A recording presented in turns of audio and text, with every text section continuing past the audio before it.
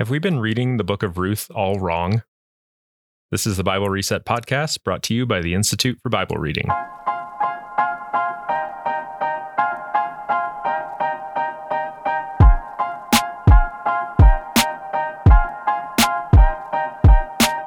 Welcome to the show. I'm Alex Goodwin here with Paul Community and Glenn Powell. Today we're excited to be joined by our friend Carolyn Custis James, who also happens to serve on our board of advisors. Carolyn is a writer and a speaker who thinks deeply about what it means to be a female follower of Jesus in a postmodern world. She's the author of numerous books, including Maelstrom, Finding God in the Margins, and The Gospel of Ruth, which is the book that we'll be discussing with her today. She also serves as an adjunct faculty member at Missio Seminary in Philadelphia and as a consulting editor for Zondervan's exegetical commentary series on the New Testament. Carolyn, thanks for joining us. Thank you. I'm really thrilled to be here. Carolyn, we are really pleased to have you join us. And 5 years ago, when we formed the Institute for Bible Reading, one of our early tasks was to form an advisory board. And we began searching for a very specific kind of person. We wanted people who, through hard searching and study, had come to grasp the big and the upper story of the Bible, which without that, the Bible gets misinterpreted and miscommunicated. And we were looking for people who knew how to articulate it in a compelling way. And your name was one of the first names that popped up on our list. So we are very honored to have you as our guest. And we have a tradition with guests to start our episode with them telling us how they got hooked on the Bible. Well, I never stood a chance. I'm a PK, and so, my dad was pastor of a Bible church. There you go. We got Bible, and even as a young child, we were taught this narratives of the Bible, and it was a practice in our church that my father was very strongly behind, that we would read the Bible through every year. And so as soon as I was of an age where I could do that, I was in. And it was always fun in our home on December 31st. Different ones would be coming out of their bedrooms saying, "I'm done." It was sort of a big deal to do it every year. So that was, I got a lot of Bible, and my dad would invite seminary professors to come and speak at conferences and retreats, and I could not get enough of it. And when I was in college, my favorite professor was Stan Gundry's brother, Bob Gundry. Sure. And his classes for me was like a whole new level. It was like peeling an onion, it got deeper and more beautiful. And I never forgave him for taking my sophomore year off as his sabbatical because it was incredible to be in his classes. And that just sort of awakened me that there was more to this. And in my own work, I became very discouraged and appalled at what was happening in women's ministries, because in my church, we didn't break out into the women are over here and the men are over there. We were all getting the same teaching. And I went to a women's brunch and I was horrified. And I came away thinking, we can't survive on this. And so my very first call was to challenge women to go deeper. And not because we want to be academic or whatever. It's because when the bottom drops out of your story, and we all know this, the theology you reach for is your own. It's not your pastor's. It's not your spouse's, or it's not your Sunday school teacher. You reach for what you've got. And if it's a little or a lot, it's going to matter. And I was on the warpath, and that's when I got the opportunity to publish because I was speaking to women's groups, and I was telling them the story of Mary of Bethany as the first great New Testament theologian.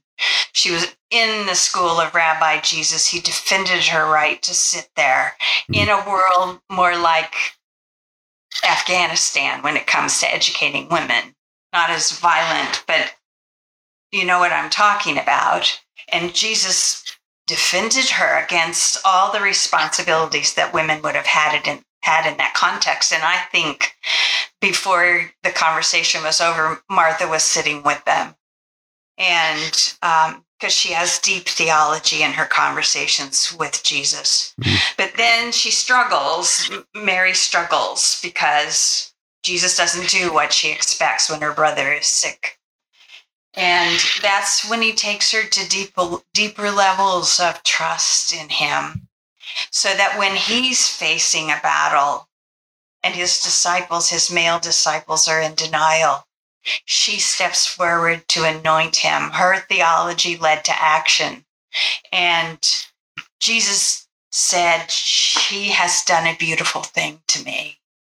She anointed me for my burial," which, if it wasn't an act of deep understanding, it was a horrible act of unbelief. But he was ministered to by a woman he trained. And I told her story, and I talked to them about stories where, the bottom drops out, and they know that. And it just sort of turned a corner for what I was able to do with women. But that was, the Bible isn't something we practice. It's a lifeline. It's where we find out who God is. And it's where we find his heart for us by how he's involved in the lives of other people. And we can't afford not to engage it. And it's not a book of fairy tales, and it's not a lot of happily ever afters. Really. It's real. It's raw.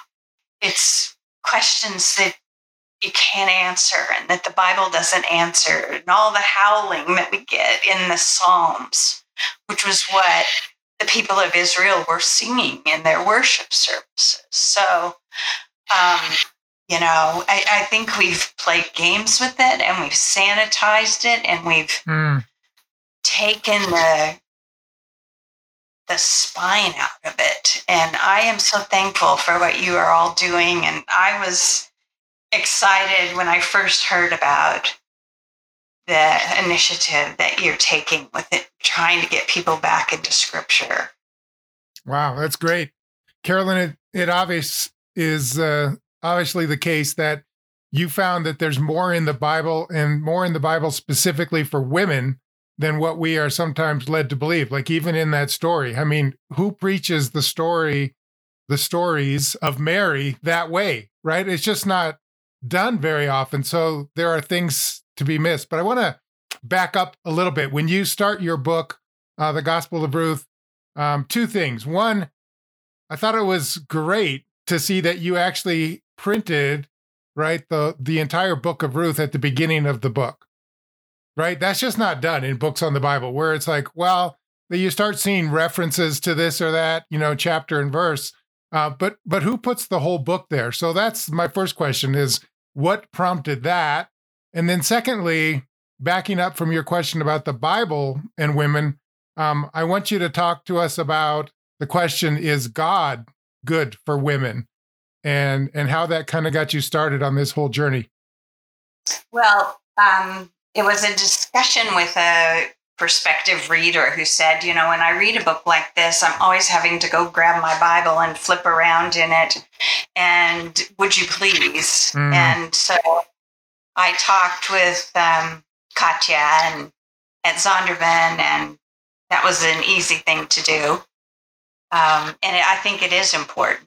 And it also enabled us to put on in the translation some of the highlights that are, in some of the language that English readers don't see. And so, thank you. That was, I think that was important. And, good thing it wasn't Ezekiel. Yeah, I was going to say, some books would be a little more challenging to do that with, but it's, even the fact that it's there in that form is an invitation to the reader to say, look, don't just start picking verses about Boaz, the kinsman redeemer or something. Just read the whole story the way it's told in the Bible. So is God good for women? Let's step back from even talking about the Bible. How do we know God is actually good for women? Well, sometimes it's hard to see that because, I would answer an absolute yes to that question. But if you ask me if the church is good for women, I would not give you the same answer. And, and some of the things we are learning about the scandals that are coming out of the church make the answer worse than I ever would have imagined. So the church is not a safe place for women. Yeah. It's that. And it's really distressing when there's somebody who's alone and you think, it's a young woman and you think, well, why don't you try to find a church? I don't feel like saying that anymore. Wow. Because I don't know. And these were men we trusted, and they are not worthy of our trust.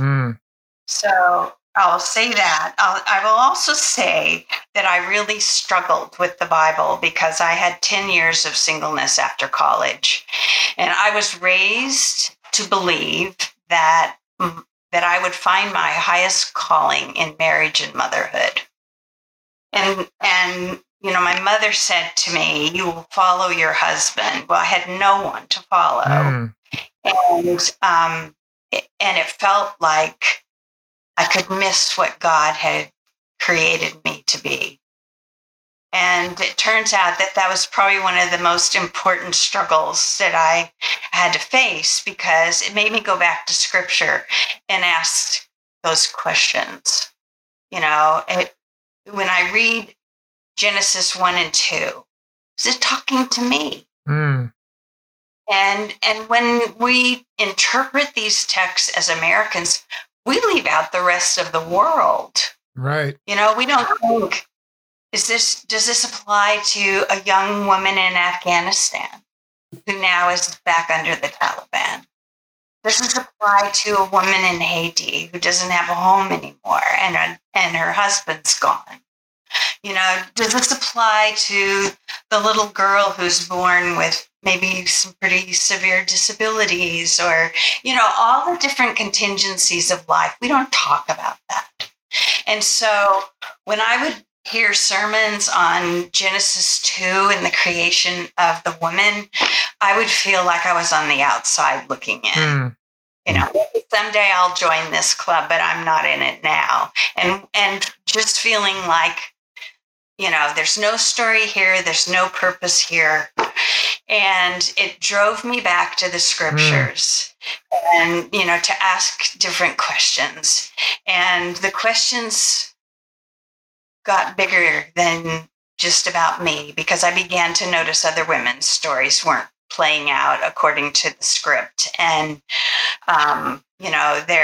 they were divorced, their husbands were out of jobs, they had to go to work and be in the workplace. And, what are women doing there? And, no support from the church. So I went back to Genesis 1 and 2, and I am convinced that there is so much packed in those 2 chapters that we have not unearthed yet.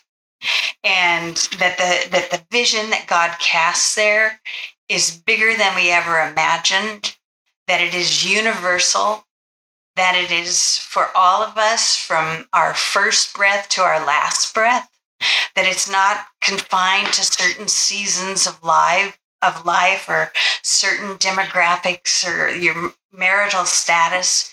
It got so big. And, I just got an email from a friend in Hong Kong who just took one of my books to Vietnam, and a young woman there wants to get a tattoo on her arm that says she's an Azer warrior, which is what the language is used in Genesis 2 for the woman.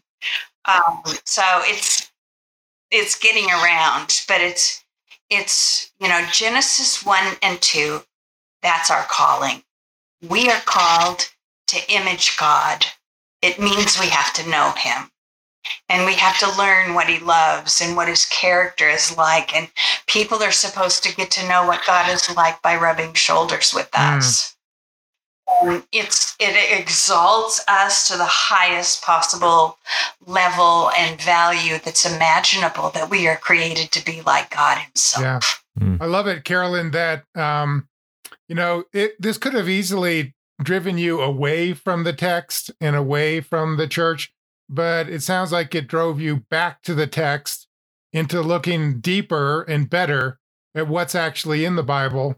And I think that's such an important point, that often it's the scriptures that can correct us. Even when we think we already know what it says, we don't often really know what it says, because there's more there than we've been told. And the key is to have this commitment to discovering again, or discovering for the first time, what's really there. And I love that part of your story.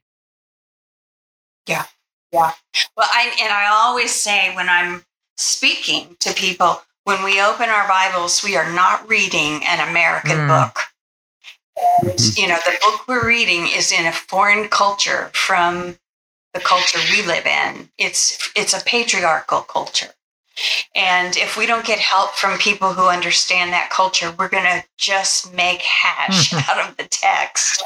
And we've done that. We've just, it's insane what we've done, that we've lost sight of the rest of the world, and that we don't have that kind of humility when we read the text. That's why, I think patriarchy is a huge issue. And, you haven't asked me about this, but I'll just insert it here, that when I started looking at the stories of women and men in the Bible, I realized that, we assume as Americans that patriarchy, some kinder, gentler version of patriarchy, is the Bible's message.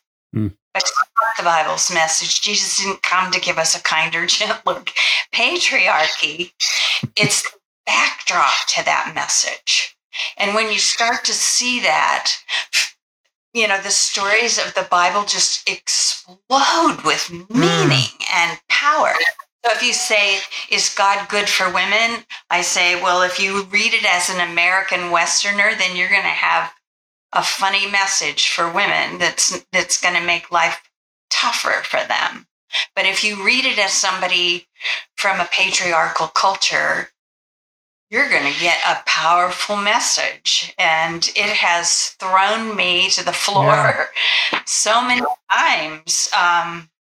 So it's a power tool for understanding the Bible's message. And the fact that any women show up in the Bible in that culture and have a voice and have impact on the purposes of God moving forward for the world, it's amazing. And so God is amazing for women. He loves his daughters, and he wants more from us.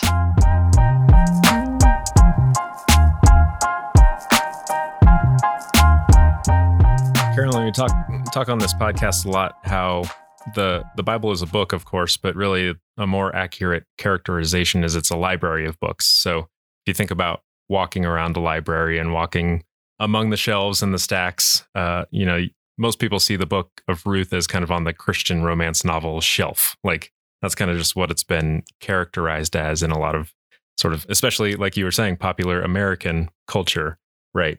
Can you talk about how we arrived at this conception, especially probably more so in the West, I would imagine, and maybe in broad strokes, talk about what's off base about that conception. Where to begin, right? Yes. I mean, I heard it that way my whole life. Yeah. And I was in a class at the seminary where my husband taught. I get to sit in anytime I want, which is amazing. Mm-hmm. And Bruce Walke was in town, and he was teaching parts of the Old Testament that he hadn't really worked with. He usually would deal with the poetic books, the Psalms and Proverbs. And so, but he was doing the history books. And when he got to the book of Ruth, I, internally rolled my eyes like, okay, I've heard this a million times. And what happened in the next hour changed my life. Yeah. I told my husband, I bawled all the way home after hearing what he was learning about the book of Ruth. But we have taken it as a book for women. Mm-hmm. It's named for a woman, and it's a story about women. So this must be something that the Old Testament writers tucked in for the ladies. And I've heard it talked about like that. And what you have is Naomi, who is an Israelite woman, and she and her husband have 2 sons, and there's a famine, and they're driven because of the famine to go to Moab, which is Jordan today. But there's food there, and a famine means people are starving, so it's no little crisis.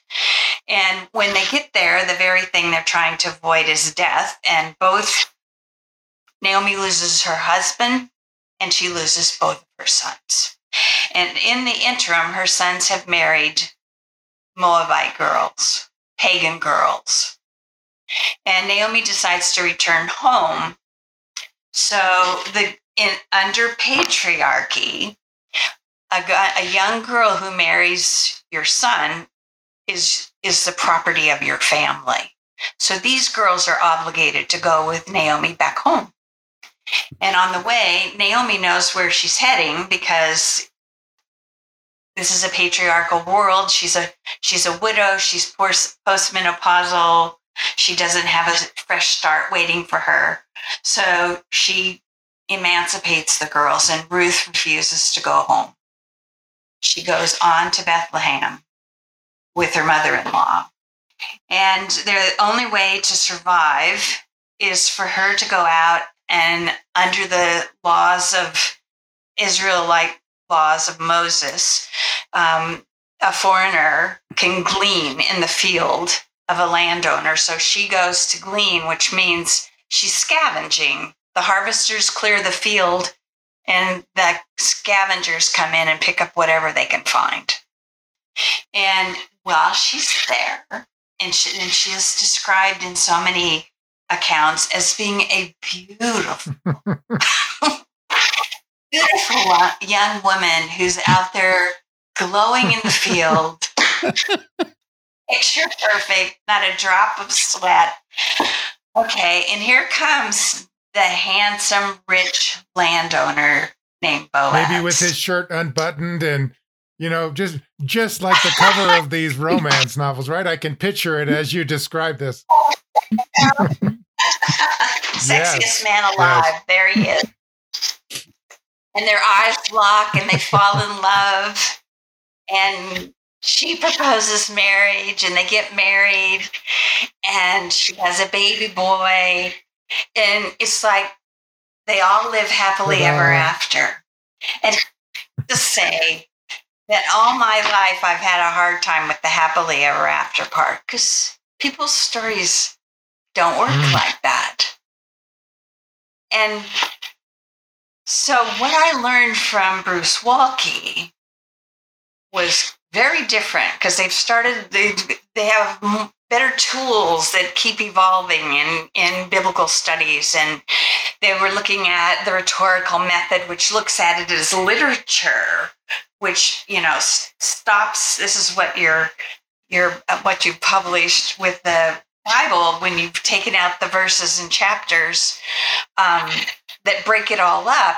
It starts to read like a story, and it is a story, and all the pieces hold together. And what happens in chapter 1, all the sorrow and loss and the terrible situation that these two women face when they go to Israel, all of that goes through the whole book. Naomi's complaints against God and Ruth's vow to her mother-in-law, those are going right straight through the book. You don't leave Naomi behind in chapter 1.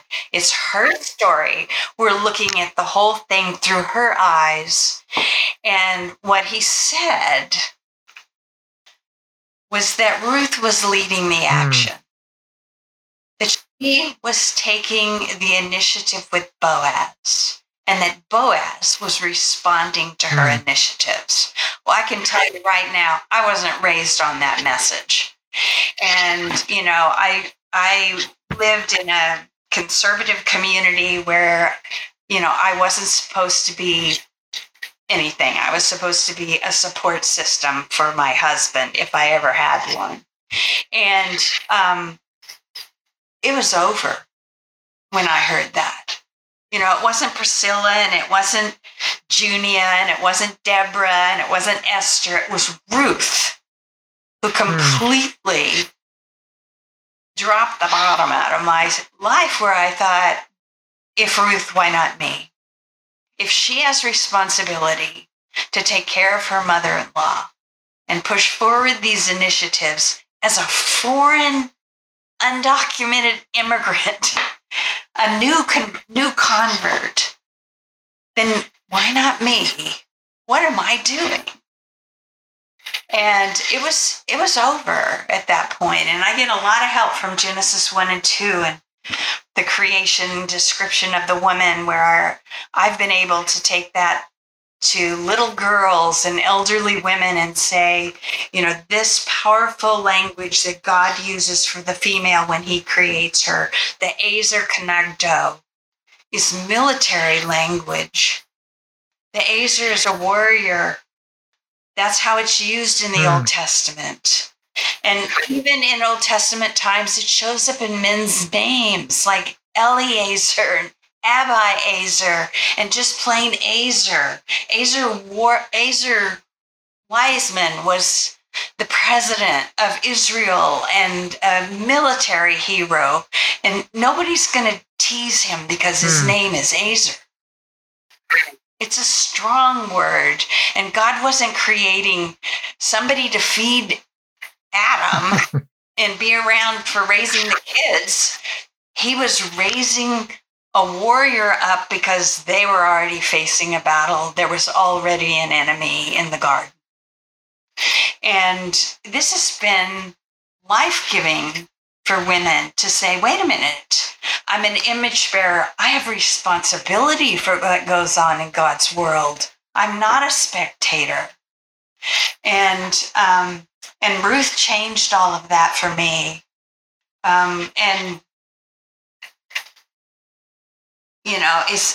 Boaz isn't a loser in this story. For my money, he's the best man in the Old Testament.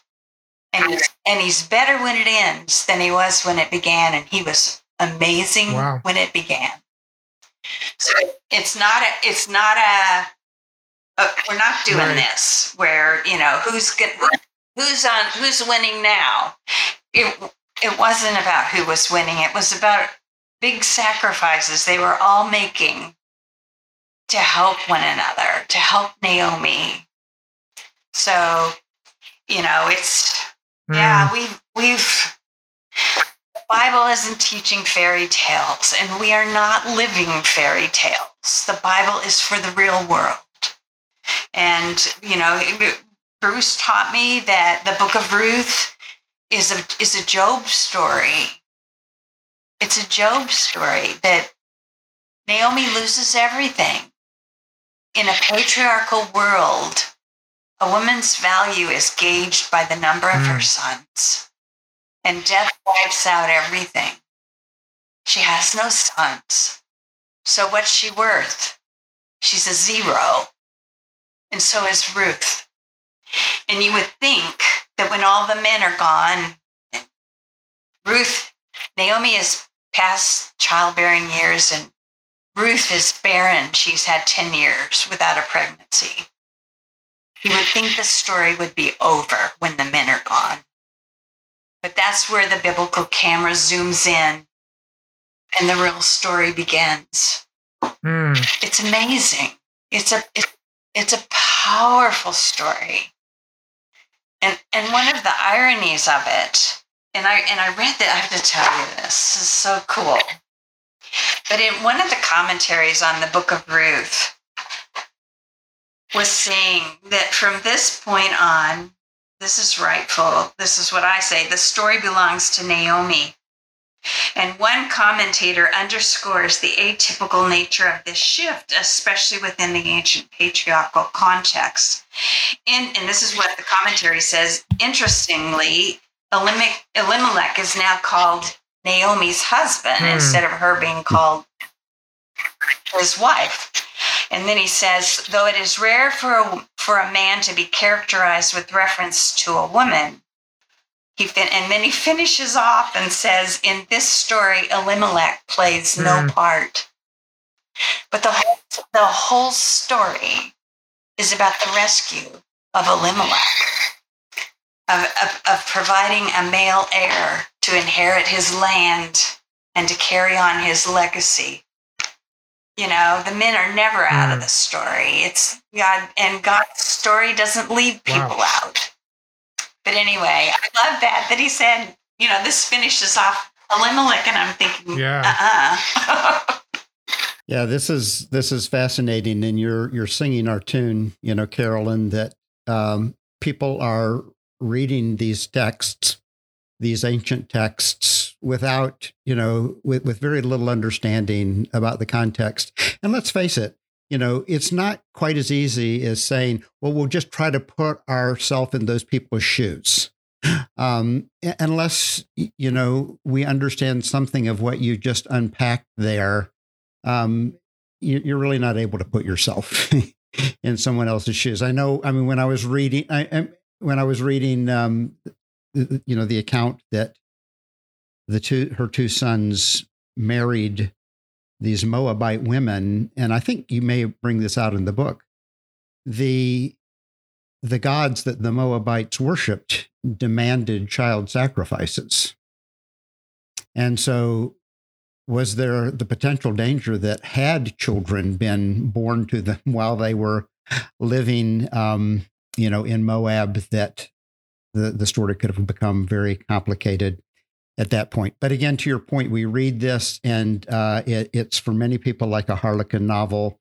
I've heard sermons as though it's a guide to Christian courtship. This is how we should court. To your point, there's no reference that Ruth is a looker. You know, there are actually other passages where, you know, in comparison, I think it says that Rachel, you know, was beautiful in form and face in comparison to Leah, who, you know, maybe was cross-eyed or something like that. But the other piece that I think, you know, if you ask, you know, the average churchgoer, what's the book of Ruth? Oh, isn't that where we get the song, "Whither thou goest, I will go," and song that's usually sung in weddings? And I think it usually is referencing that the woman is going to follow her husband. Your people will be my people, et cetera, et cetera. And so a complete mischaracterization of the story from the beginning. And to your point, that patriarchy colors all of these stories. Well, under patriarchy, like I said, a woman's value is measured not by the fact that she's created in God's image or that she was called to be to this mission that God put before his first two human beings, but that she's measured by the number of her sons. So, Naomi drops from a 2 to a 0, but she's postmenopausal. So she's really below 0. And Ruth is worse than that. And so one of the things that we don't even think about is that this sheds a really bad light on Boaz to treat this as a romance. I mean, think of it. Think of the disparity in their social status. She's a scavenger, like somebody outside McDonald's rummaging through the garbage can looking for the leftover Big Mac that somebody didn't finish. That's where she is. And he's a man of enormous power. His power is breathtaking at the city gate when he fights for Naomi. And for him to come to the field and be checking out the gleaners in his, bring that to the Me Too, Church Too discussion. What kind of man would he be? And he's an older man. He addresses Ruth the same way Naomi does. He calls her my daughter. If he is this man of great honor that he's introduced as, Boaz had already married and produced sons for his family. If he hadn't done that, he would be a disgrace to his family and he would be shunned in the community. And then to imagine checking out a gleaner that everybody knows is barren, he would be so dishonoring his family. And I have to believe, and, we can say, well, maybe he was widowed, but we don't know that. And this is a polygamous culture. And the first readers of the book of Ruth would not have blinked at the thought that this man was already married and had sons of his own. And that makes his sacrifice in the final chapter a big deal, because he's cutting into his own son's inheritance. If he's a man of stature in the community, Boaz has sons. I think I quoted in the book of Ruth, a book that was written by a Jewish woman who researched patriarchal cultures. It's called 9 Parts of Desire. She ran into a Palestinian man whose wife had given birth to a daughter, and then she couldn't get pregnant. And he was almost violent with her. He said, "I am nothing in this village without a son." Carolyn, another aspect that struck me when I was reading your book is that you characterize it as, at a very deep level, a book about suffering, that there is deep sorrow in this story. And this comparison of Naomi with Job, I think, had never struck me before. How we always, he's the paradigm of suffering, right? Whenever you talk about somebody suffering in the Bible, we always jump to Job. And you're saying that in so many respects, the story of Naomi is a story of deep suffering. So what does the Gospel of Ruth teach us about this suffering that is so deeply a part of this book? Naomi sort of gets pushed to the side when we read the book of Ruth, but we are reading her story. If you read the book of Ruth and the book of Job at the same time, there are a lot of parallels.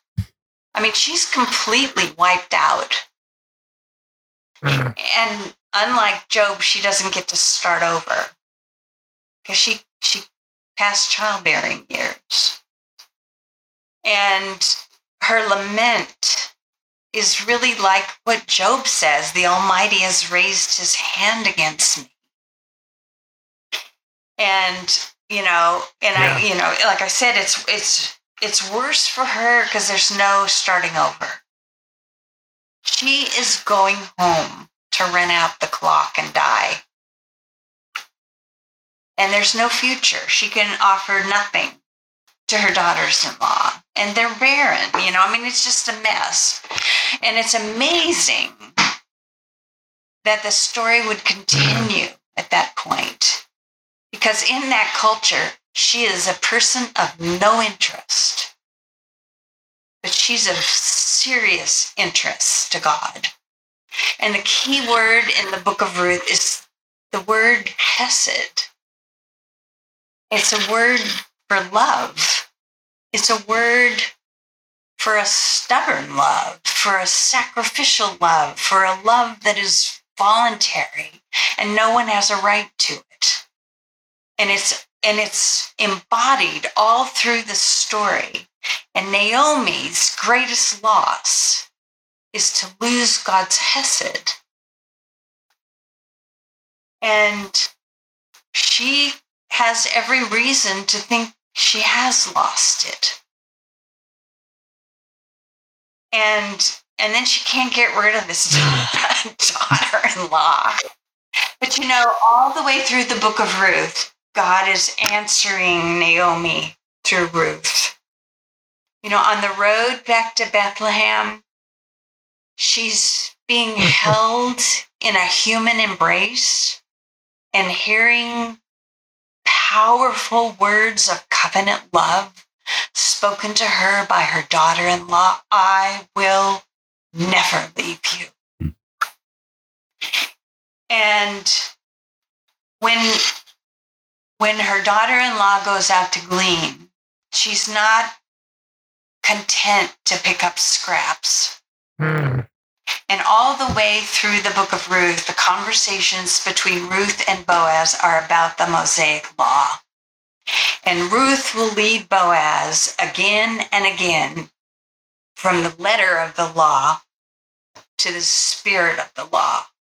This is so important for people who are picking up the Bible again today and reading it, because it's really easy for us to check off the do's and don'ts and not realize that there's a spirit here. It shows up in Jesus' Sermon on the Mount that takes us way beyond just checking off, have I read my Bible? Have I prayed? Did I go to church? We are called to so much more. And it comes out in the book of Ruth because she risks her life. Think of what Boaz could have done to her and nobody would have answered it. And she confronts him with how he's running his business. Because she doesn't want to take home scraps to her mother-in-law. And by the time he gets through responding to her, she lugs home 29 pounds of winnowed barley. And Naomi looks at a load of barley and realizes that God has not forgotten his hesed for the living and the dead. And it's just, it's a turning point for Naomi, where she sees from what Ruth and Boaz have done, that God has not forgotten her. And it's such a loud statement against the backdrop of her world that she matters. When she dials a zero, it's very powerful. Yeah, it sounds like, this partnership, as you call it, this blessed alliance that takes place, shows that this alliance, this partnership, is precisely where agency of the gospel actually reaches Naomi, right? So this is part of the story of the book, that the agents of the gospel are men and women, and especially men and women together. Yeah, it's explosive. All through the Bible, it is explosive when men and women join forces for the kingdom. You get it in the story of Ruth and Boaz. And by the time the story ends, the whole community is impacted by the sacrifices that they're making. And, when you look at the story of Esther and Mordecai, or Mary and Joseph, or Jesus and Mary of Bethany, all through the Bible, you have it with Deborah and Barak and Jael, again and again, when God's sons and daughters come together, something different happens, and it's not the battle of the sexes, and there are no losers. walls stand taller. The gospel shines through their stories. You know, it's oh, we need this now so much in the church, because the church doesn't look like that. Yeah. And it's all of us. It's not just marriage. It's, you know, it's every male-female relationship. You know, I am so thankful for the men I get to meet in my ministry that are all over the world. And some of these men absolutely take my breath away with how they live as God's sons and the sacrifices they make and how they break well beyond the letter of the law and the kinds of things that they do. But I mean, you gotta love Boaz. He's, you know, he's coming out of a famine. He's in economic recovery. He needs every speck of grain he can harvest, you know, to get back on his feet again. And she takes home more than he's going to pay his harvesters. You know, that would take them a half month to a full month of work to take home as much as she's going to take home. Yeah. And Naomi gets it, you know. So, yeah, I think the book of Ruth changed my life. You know, I just feel like we don't have any excuse. We need to be paying attention to what's going on around us and doing what we can to live out the gospel. And the gospel is not a call to stardom. It's a call to sacrifice. It's a call to the cross. It's a call to put the interests of others ahead of ourselves. And that happens in the book of Ruth. Yeah, that's great. Well, Carolyn, thank you for joining us to talk about this book. We you know, this is the Bible Reset podcast, right? So one of the things that we try to do is, quote unquote, press the reset button on some of the misunderstandings and misconceptions that people might have about the Bible as a whole, but also various segments and parts and books of the Bible. And you're clearly doing that in spades with the Gospel of Ruth, but also as well as your other work, I guess, on the Bible and women and how they relate to each other. So thank you for that. We appreciate you joining us. If any of our listeners are interested in checking out the Gospel of Ruth, you know, like any podcast interview on a book, we just scratched the surface. And I know three of us, Paul, Glenn, and I, really enjoyed reading through the book and just digging into the riches that Carolyn gets into there. You can find it anywhere the books are sold. I'll also put a direct link into the show notes, so you can check it out there. As always, this episode is brought to you by our Changemakers community of donors who have pledged monthly gifts of any amount to help us change the way the world reads the Bible. To learn more and to become a changemaker for yourself, head over to instituteforbiblereading.org/changemakers. That's going to do it for this episode. Thanks for listening, and we'll see you on the next one.